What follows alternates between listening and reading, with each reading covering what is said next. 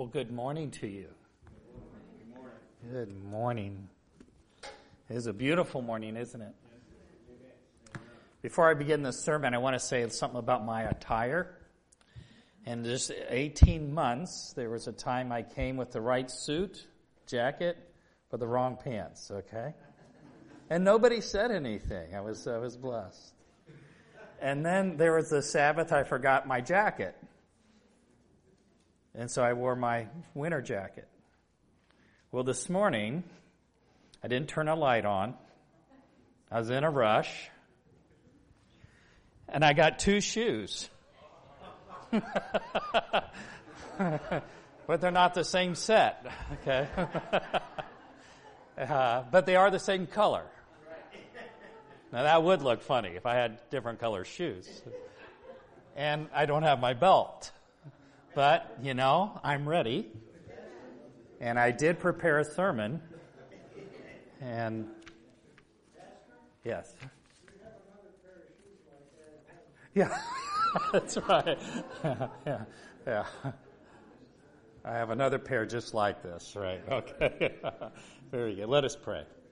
We thank you, Father, for opportunity to gather together to open up your word. We thank you for our scripture reading, our special music, and our opportunity to have a congregational hymn and in our giving. And so, Father, we want to open the word and ask that the Holy Spirit would guide us to have more confidence and more love and zeal for your work. And this we pray in Jesus' name. Amen.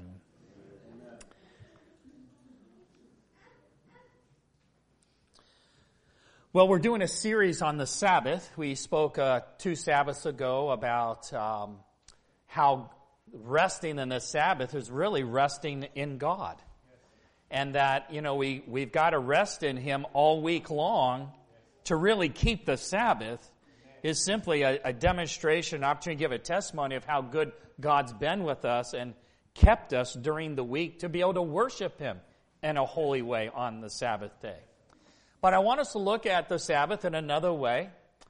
The Sabbath and deliverance. Now, did I forget to turn it on? Let's see here.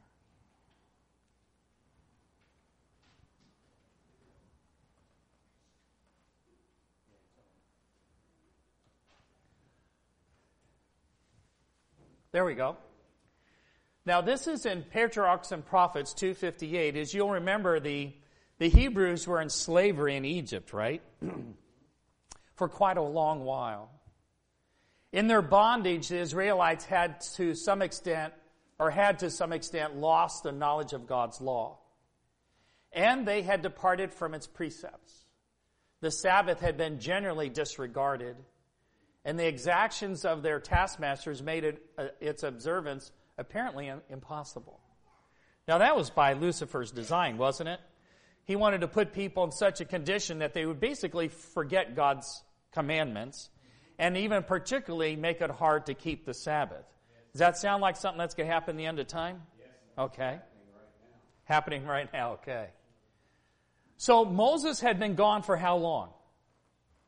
40 years, right?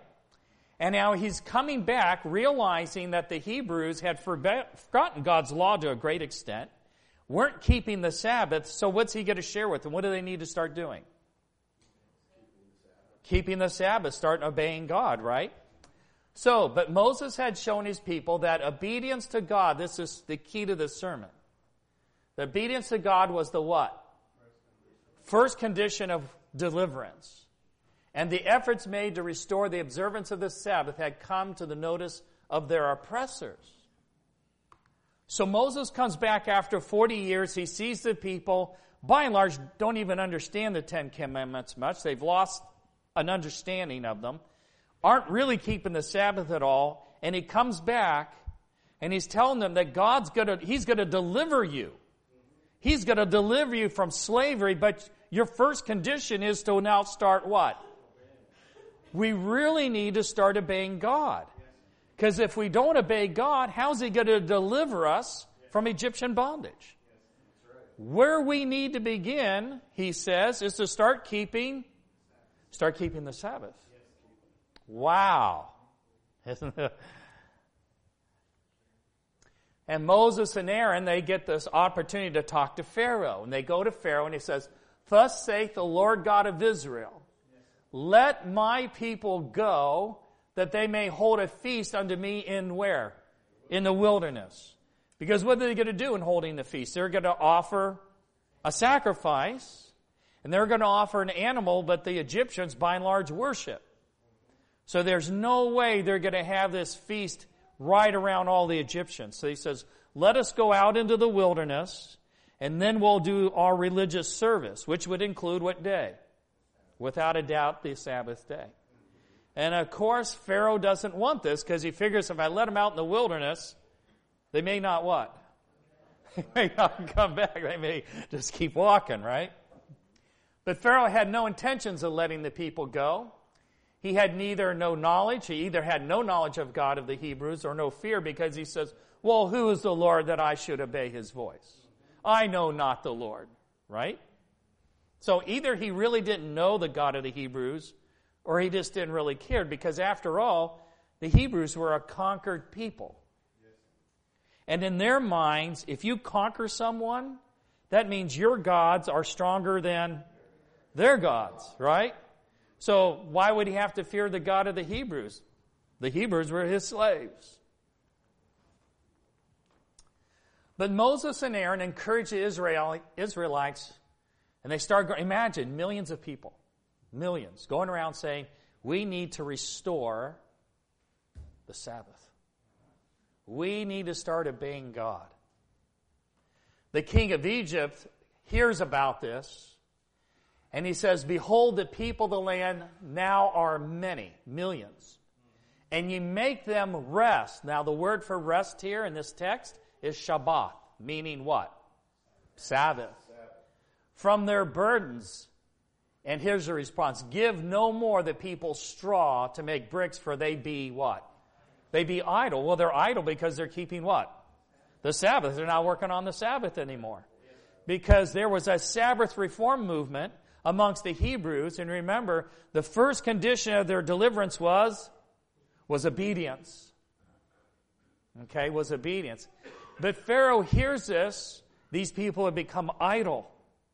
They're taking a day off. They're not working. Well, you know what I'm going to do? I'm going to make it harder for them. You still have to make the same amount of bricks, but I'm not going to give you any straw. You have to go out and get the straw yourself. You got to go out and collect all the weeds and the briars and everything else, and you still got to make bricks, because you can't just make them out of mud. You have something to have to bind them with, so they bound them with straw, or they'd be no good. So they had to get the straw themselves and make the same amount of bricks. Now, the word rest in this text is Shabbat. Every other place in the Bible, it always means and is related to Sabbath rest. But there's only one verse, Leviticus 26, 34, 35, where it's talking about the land at rest during this, while it's lying desolate. So when we look at this text, we know it's talking about the Sabbath. Behold, the people of the land are many, millions, and you make them rest, Shabbat, from their burdens. So this becomes a Sabbath issue. In the end of time, what's it going to be? It's going to be a Sabbath issue. And just like them, we're going to need to be what? Delivered. From what? You can't buy and sell. That's pretty much economic slavery, isn't it? Okay? It's very similar condition. Pharaoh's plan, by preventing them to go forth and worship in the wilderness and to keep the Sabbath, Pharaoh hoped to crush any independent spirit. Now, we're going to be accused by keeping the Sabbath of having what kind of spirit? An independent spirit. That we're acting independent of the world. The whole rest of the world is taking the mark of the beast. They're keeping Sunday, but here's this independent-minded people still keeping the seventh-day Sabbath. And the world, or Pharaoh back then, he wanted to crush any kind of independent thinking. But you know that the people are going to be part of this movement, in the end, have to do what? They have to think for themselves. Isn't this right? Because the whole world wonders after the beast as if they're almost hypnotized, right? As if they're not really thinking for themselves. They're doing it because everybody else is doing it. They're doing it because the leaders are doing it. They're doing it because it's a man-made law. It's the law of the land, and they do it because they still want to be able to buy and sell. But in the end, you have to be an independent thinker. You have to think for yourself. And you need to just fall between what you know to be truth, between you and God. It doesn't matter what anybody else thinks. It just matters between how you understand that word and you take your stand on that word. That's an independent spirit. But that's exactly how this church actually got started.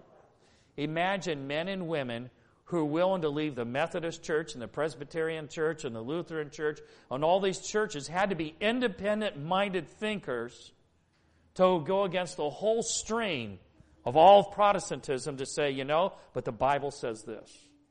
They could not be simply followers of other men's thoughts.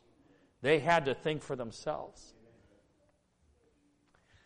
Satan would also cause them to doubt by suggesting that they were an enslaved people. If your God was merciful, just, powerful, you would be free. Now, what he's going to discover here in a little bit, that they are going to be free because God is merciful, and God is just, and God is love, and God is powerful. The very thing he accused them of why they're enslaved is, in fact, the very reason they're going to be freed. But in his mind, in the current circumstance, well, if your God was like this, you wouldn't be an enslaved people. And that made perfect sense to him. And in the end of time, the world's going to think the exact same way. You can't be God's people. You can't even buy and sell. How could you be God's people? There's not even that many of you.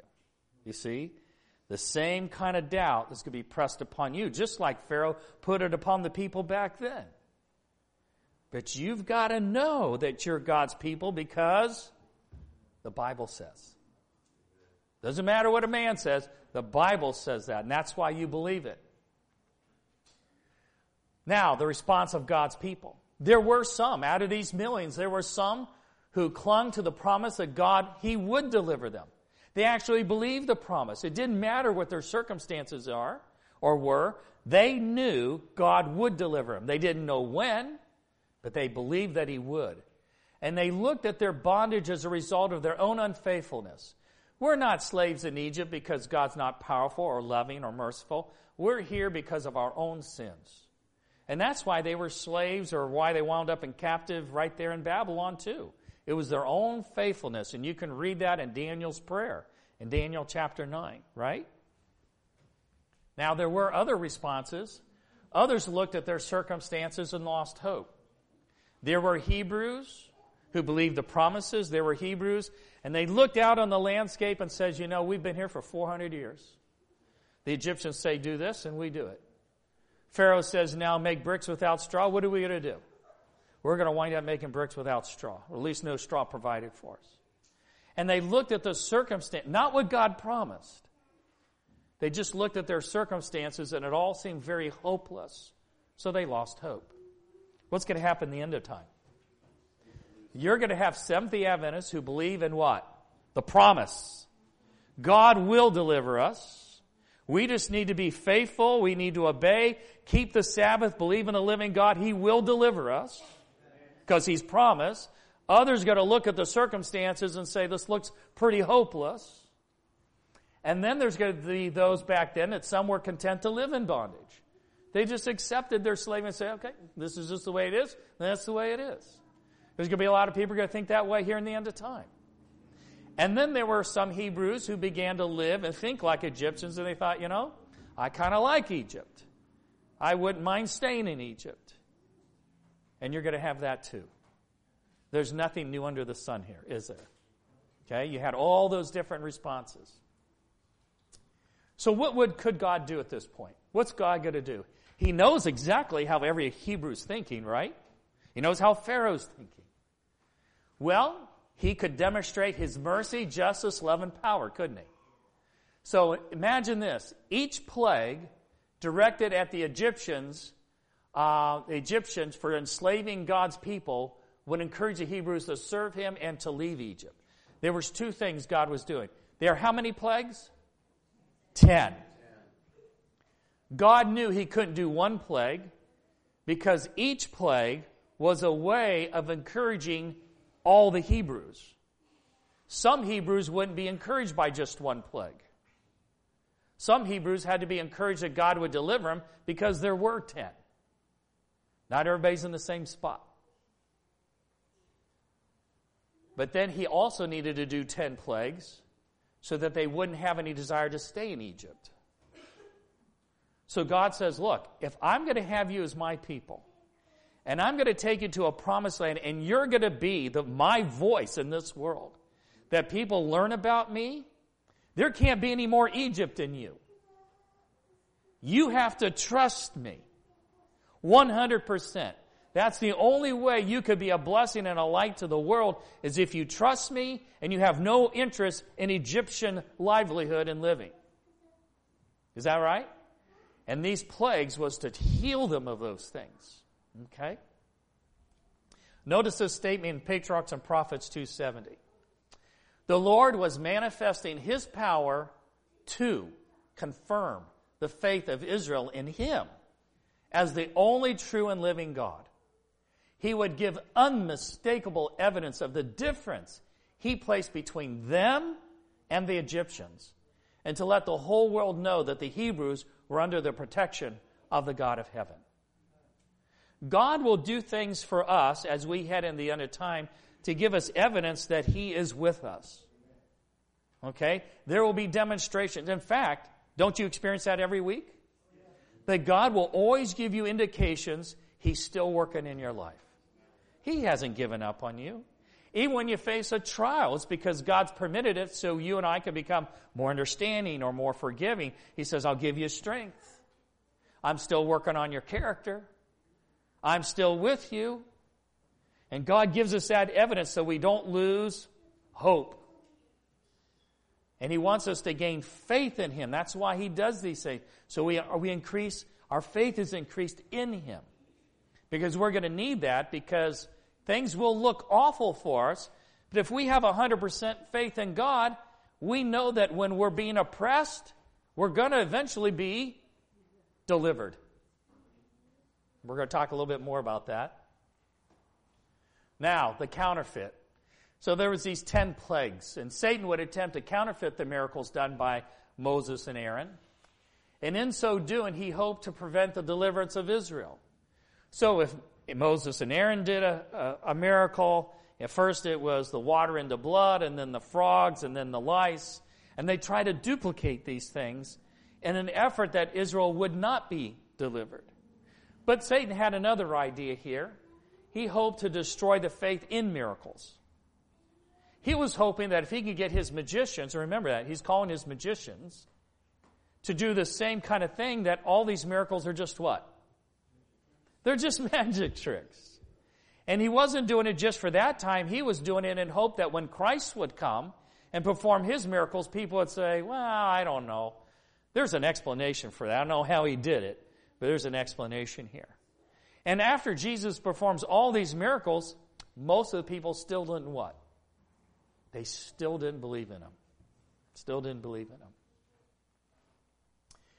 By the time they came to the third plague, though, this is interesting.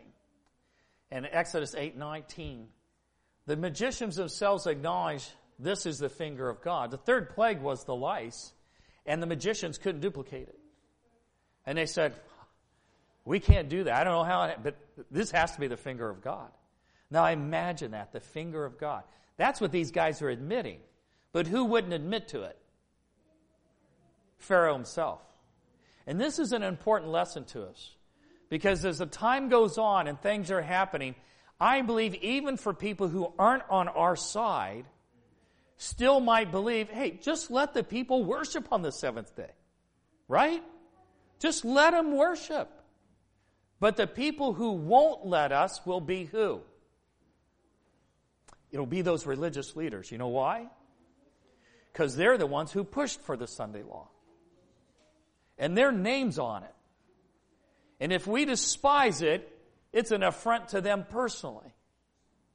It's not the average senator who's so gung-ho about this. It isn't the average person down the street here who's so gung-ho about it. Some of these people are going to say, why don't we just let these people worship on the seventh day? What's the big deal? But I'm telling you, Ellen White says these apostate Protestants, they're going to work with what she calls superhuman effort. Why? Because pride's in the way. And that's exactly what Satan did. He's the one who pushed this rebellion. His pride gets in the way. There might have been some, in fact, he had over half the angels at one time. And then he winds up with a third because some of them said, what is he doing? There's been no evidence from God that he's tyrannical or unfair. We're going back to our allegiance to God. So some were thinking for themselves, weren't they? But who's the one who couldn't let go of the rebellion? Lucifer himself. I'm telling you, you put your name on it, you're the one that's going to fight for it. These apostate Protestants, their name's all over Sunday law. It's all about religion. The controversy is all about the Ten Commandments. These guys got their name on it. They're going to push with superhuman effort. And when their efforts are despised, I'm telling you, there's going to be a satanic spirit that comes out of these people. And they're the ones going to make it hard on us. Okay? But what we need to remember is that our oppression, and as it gets more oppressive, is all the more surety that we're going to be what? Delivered. If we were not oppressed, we wouldn't be talking about deliverance. It's because we'll be oppressed that we'll talk about deliverance. In fact, and relish in the deliverance. And I want to talk more about that. So, hardening of the heart. At times, Pharaoh seemed to repent and say, I didn't do the right thing. But then what'd he do? He'd go harden his heart, right? Now, here's a principle here. We've talked about it, the seed principle. Patriarchs and Prophets 2:68. Every display of infinite power rejected by him rendered him more determined in his rebellion. The seeds of rebellion that he sowed when he rejected the first miracle produced their harvest. Every seed has in it a life. It's either going to be wheat or a weed, right? And that, left to grow, is going to produce a harvest. It can't help itself. It's a seed. Every seed produces a certain life. Everything in our world is from a seed. Human life, every plant, every animal comes from a seed. It always produces a harvest of something. And so when Pharaoh rebelled against the first plague, he planted a seed in his heart of rebellion. And he was all the more likely to rebel again. But he didn't have to. He still had a choice. Now, let's look at this next statement. God gives to each person an opportunity to correct his errors before they become fixed in the character. But if one refuses to be corrected, divine power does not interpose to counteract the tendency to his own action. Every repetition of the sin lessens his power of resistance, blinds the eyes, and stifles the conviction. God works no miracle to prevent the harvest. That doesn't mean God's not trying to put a person back on the right course. He's doing that with everybody. If I keep planting bad seeds, the Holy Spirit's still wooing my heart. Jesus loves you. Jesus loves you. He'll forgive you. But God won't perform a miracle in me to prevent the harvest that I've chosen. If I don't stop rebellion, I will have the harvest of rebellion. Right? And he's just going to have to leave me to the consequences of my own choices. But no matter how much I've rebelled, there's hope. But what I have to do is stop sowing the seeds of rebellion and allow the seed of his word to be planted in me. So instead of being in rebellion, I'm in harmony with him. Is this right? God will perform the miracle of changing your heart, but he'll not perform a miracle to take away the consequences of what you chose. A seed is a seed. He created the seed principle. He's not going to go against it. What he'll do is he'll plant new seeds in your heart to plant a new life. So your whole experience is different. It's new. And here's the principle. Whatsoever a man soweth, that shall he reap. It's just a principle. We can't do away with it. It's just a law. Now, because the plagues did not fall upon the land of Goshen, which is where God's people were, it was demonstrated to notice this, it was demonstrated to the Egyptians that the earth is under the control of who? The living God. That the elements obey His voice, and that the only safety is in obedience to Him. Do you realize what that's saying? That some of the Egyptians had come to the conclusion, because of one plague after the other, that you know something? This God of the Hebrews is control of nature itself. Isn't that something? And they themselves came to the conclusion that, we really ought to obey this God, of whom even nature is under His control. But, peer pressure. Our nation's still the great power. And who are these Hebrews? They're still just slaves. And some people are going to make their decisions that way. Some people are going to take the mark of the beast because everybody else is. Because all these miracles are being done by these religious leaders. I'm not going to take the seal of God because, there's not that many people who take the seal of God. They don't have any power. They don't even have money. They can't buy and sell. And some people look at things that way, even if they're convinced that, I think these people are right, though. How many of the 8 billion people in the world are this close to making the right decision but don't? That's a lot of billion of people. Millions will be like that. They know better and still don't choose to do the right thing. But there's going to be these religious leaders with superhuman effort, and people feel like, what can I do? My vote doesn't count. I don't have a voice. And that's how a lot of people think. Just kind of go with the flow. And that's so sad, because people were so close. All they had to do is believe the truth. All they had to do was to believe this principle. And this is kind of how we're going to end. Do you know how sweet deliverance is? We would only know it if we were what? Oppressed. And the greater the oppression, the greater the deliverance. Some of these Hebrews, because they start keeping the Sabbath, and Pharaoh said, bricks without straw. Some of them started looking at the Sabbath and said, the only reason our life is harder is because we started keeping the Sabbath. Maybe we shouldn't keep the Sabbath. Maybe things wouldn't be so tough on us if we just kind of compromised. How many Adventists are going to think that way in the end of time? I don't know. But some are. Companies will leave. Companies will leave. But they got it wrong. That's absolutely wrong thinking. We've got, out of our 20 million Adventists, we've got millions who are scared about this Sunday law because it will bring oppression. Many don't want to live during this time. But we're missing the point. If it wasn't for the great oppression, we wouldn't have this great deliverance. You see what I'm saying? Is that the more I'm oppressed, the greater the deliverance. Go ahead, chain my hands, put me in a prison cell for the Sabbath. It's okay. Because you know what God's going to do? He's going to break these chains.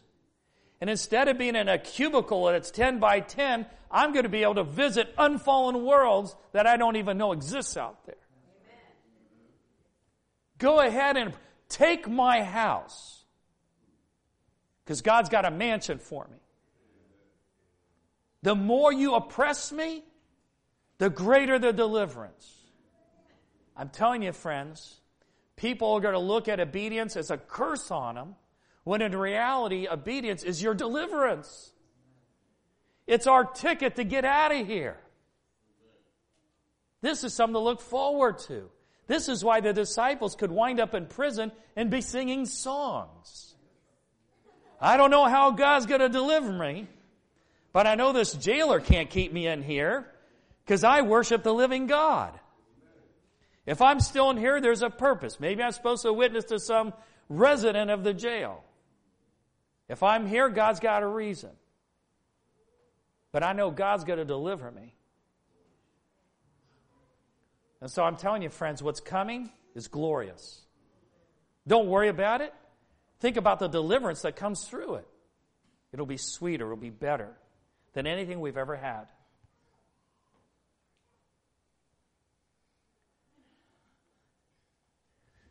Now, this is kind of a neat thought, and this is Revelation 15. The context is the 144,000.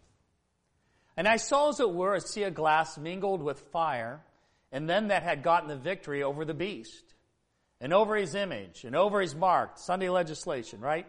Over the number of his name, stand on the sea of glass. They were oppressed, but where are they now? Oh, they're on the sea of glass, having the harps of God, and they sing the song of Moses, the servant of God, and the song of the Lamb. I find that very interesting.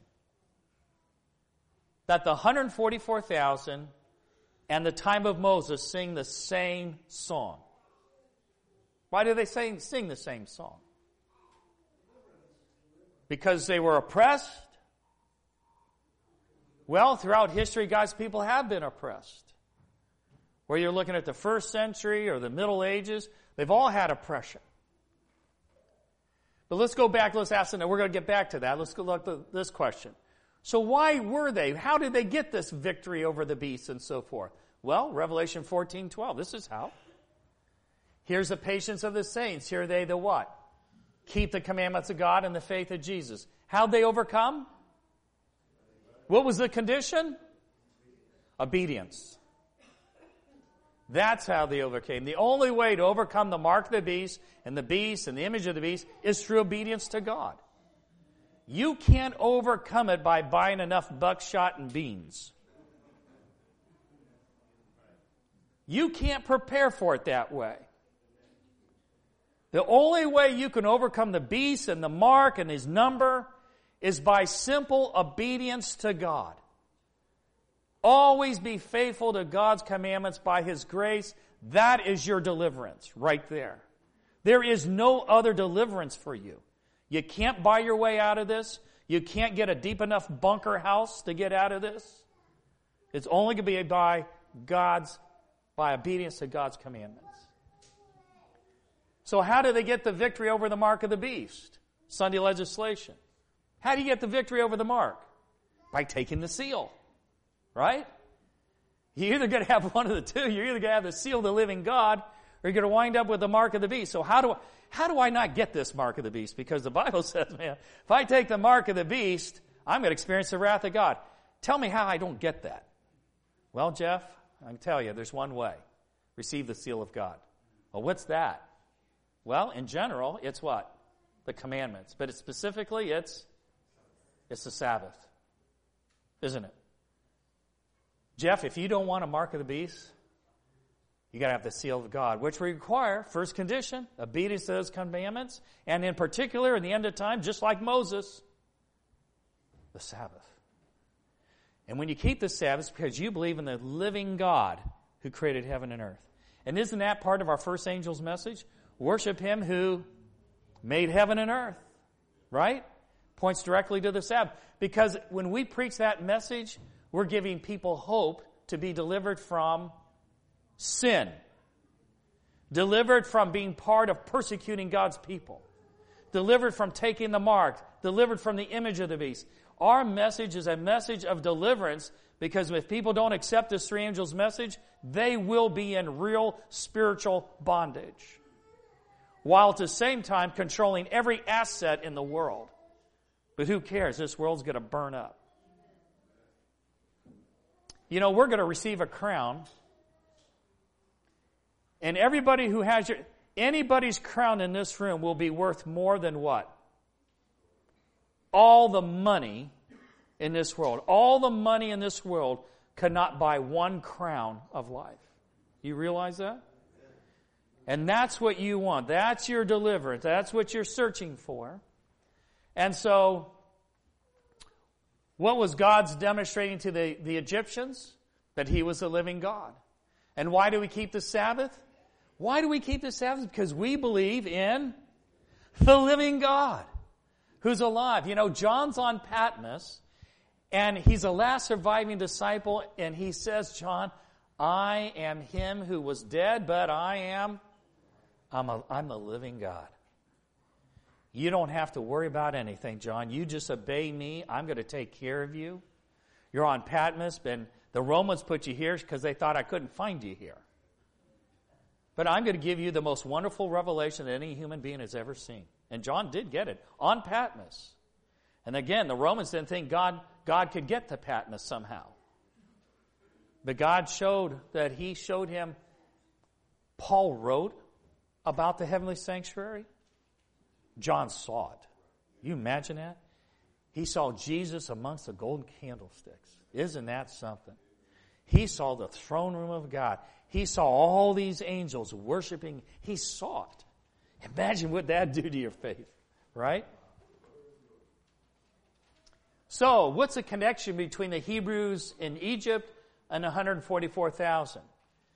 And this doesn't mean no other groups sing the Song of Moses, but these are the only two groups that we're told do sing the Song of Moses. So what's the connection? They both were oppressed, right? They were clearly oppressed. They were in slavery. And we will be in the same situation. Oppressed. But other people have been oppressed of faith. So what we're talking about is a similar oppression over similar issues. And for them, they simply wanted to go worship God on the Sabbath. And what about us? What's the cause of our oppression? We simply want to what? Worship God on the Sabbath.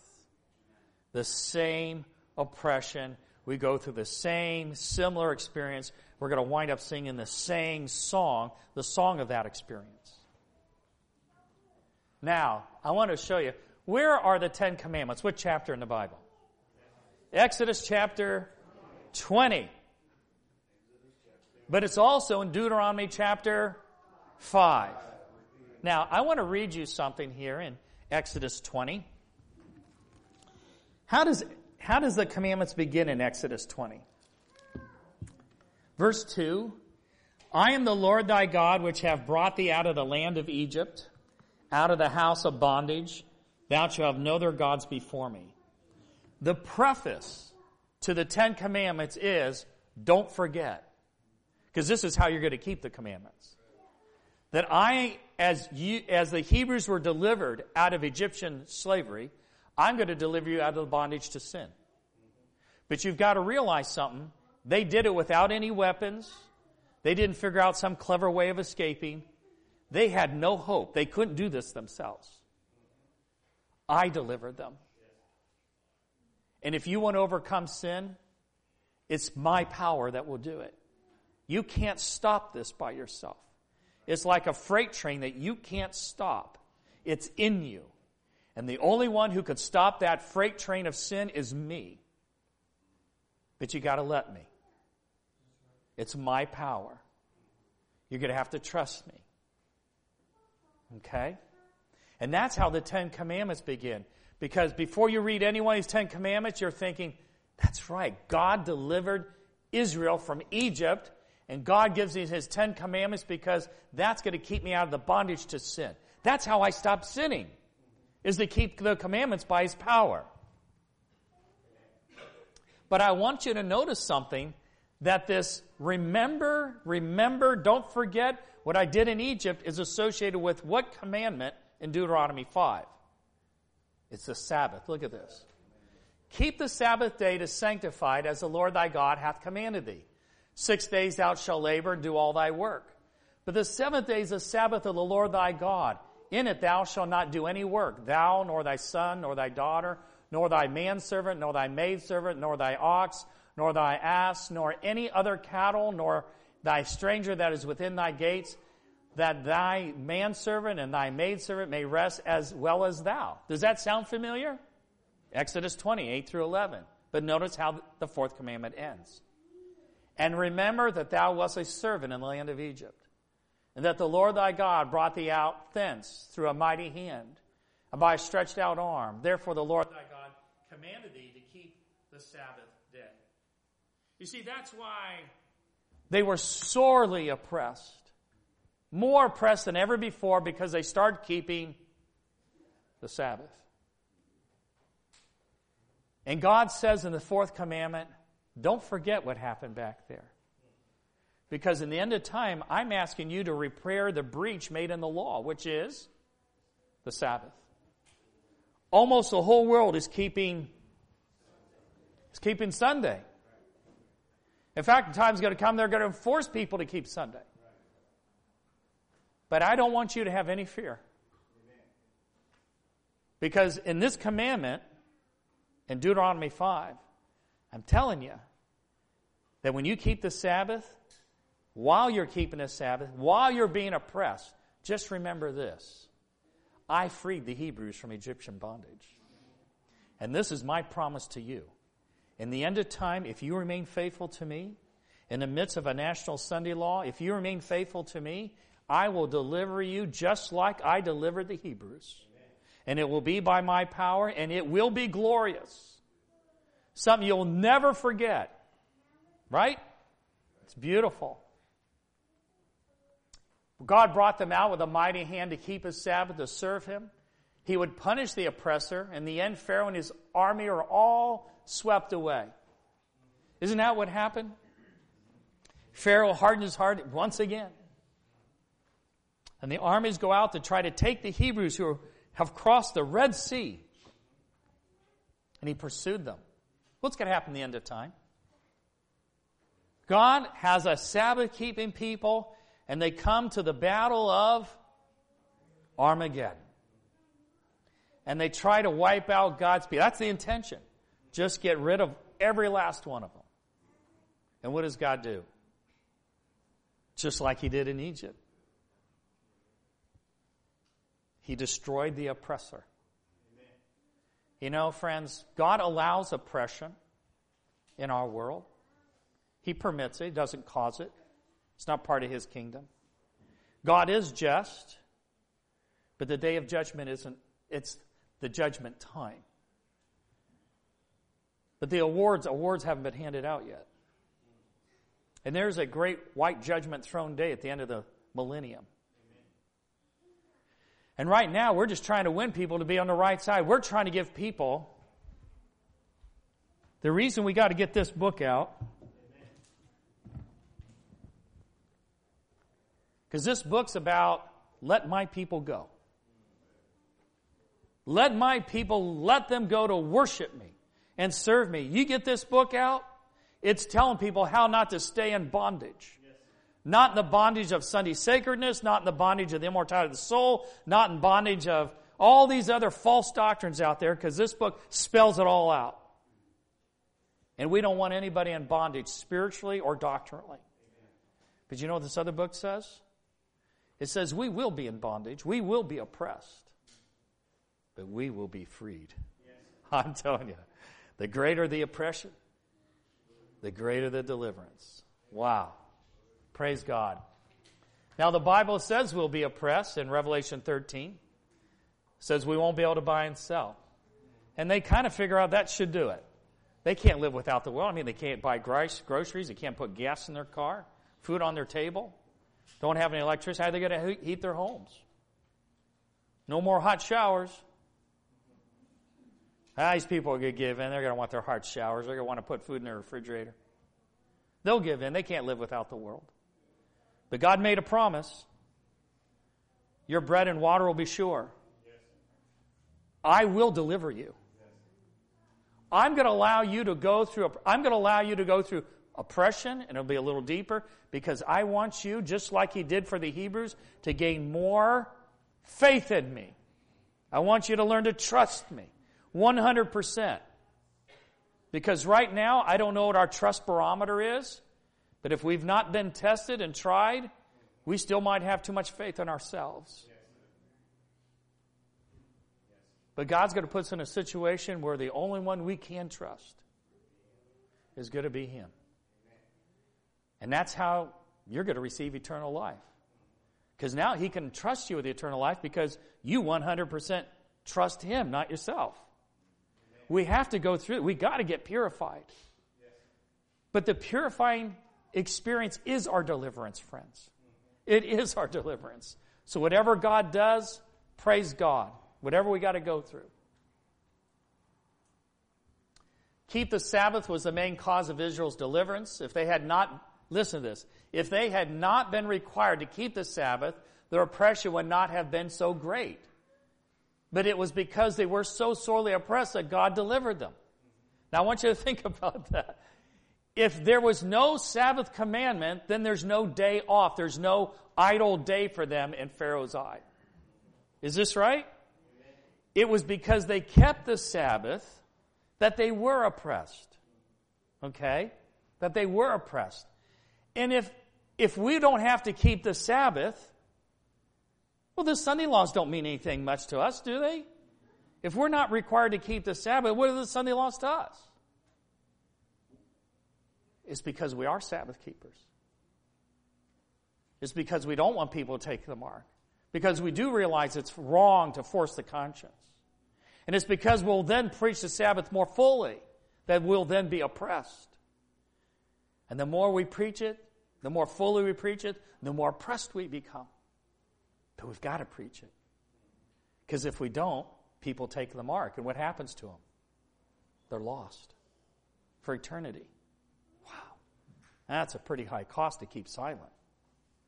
And so we preach, and we don't worry about preaching it because we know we are going to be delivered. So remaining faithful to God, we receive the seal of the living God. We will be delivered from oppression because our oppression will be great. But praise God, what better feeling is there than to be delivered? You know, and I want you to just remember this. I don't know when the Sunday law is going to pass. Let's say that they're not going to be passed next week, but at some point. The laws get more stringent. Don't become more fearful. Just think about how much greater your deliverance is going to be. And the more I'm oppressed, the more I'm sure that we will be delivered. Not the opposite. Some are going to feel the pressure and say, where's God? We got to think just the opposite. When the pressure gets greater, we're all the more assured that we're going to be delivered. Does that make sense? Let me finish up here. Let's look at this verse here. Galatians 5:1, a good one to remember. Stand fast, therefore, in the liberty wherewith Christ hath made us free, and be not entangled again with the yoke of bondage. Well, you read about the yoke of bondage really in Galatians 4. Don't get into all the man-made theology, right? Don't get into all the wrong theology, all the wine of Babylon, because it's just going to entangle you. And entangle you so much you don't even know what's straight anymore. Sunday sacredness, immortality of the soul, secret rapture, futurism. They're all entanglements. Don't get entangled. Be free. Stand fast in truth. Just the truth. Just stand fast in the truth and you will not get entangled. Your liberty is based on truth, not compromising. Amen. Just truth. And on our last verse here, and ye shall know the truth, and the truth, that's the only thing that's going to set you free. Jesus is the truth. So first and foremost, get to know Him.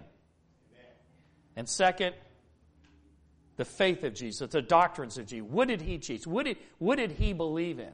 But the first thing is get to know Him who is the truth, have your confidence in Him, and then only preach what He Himself preached. Fair enough? Amen. Praise God.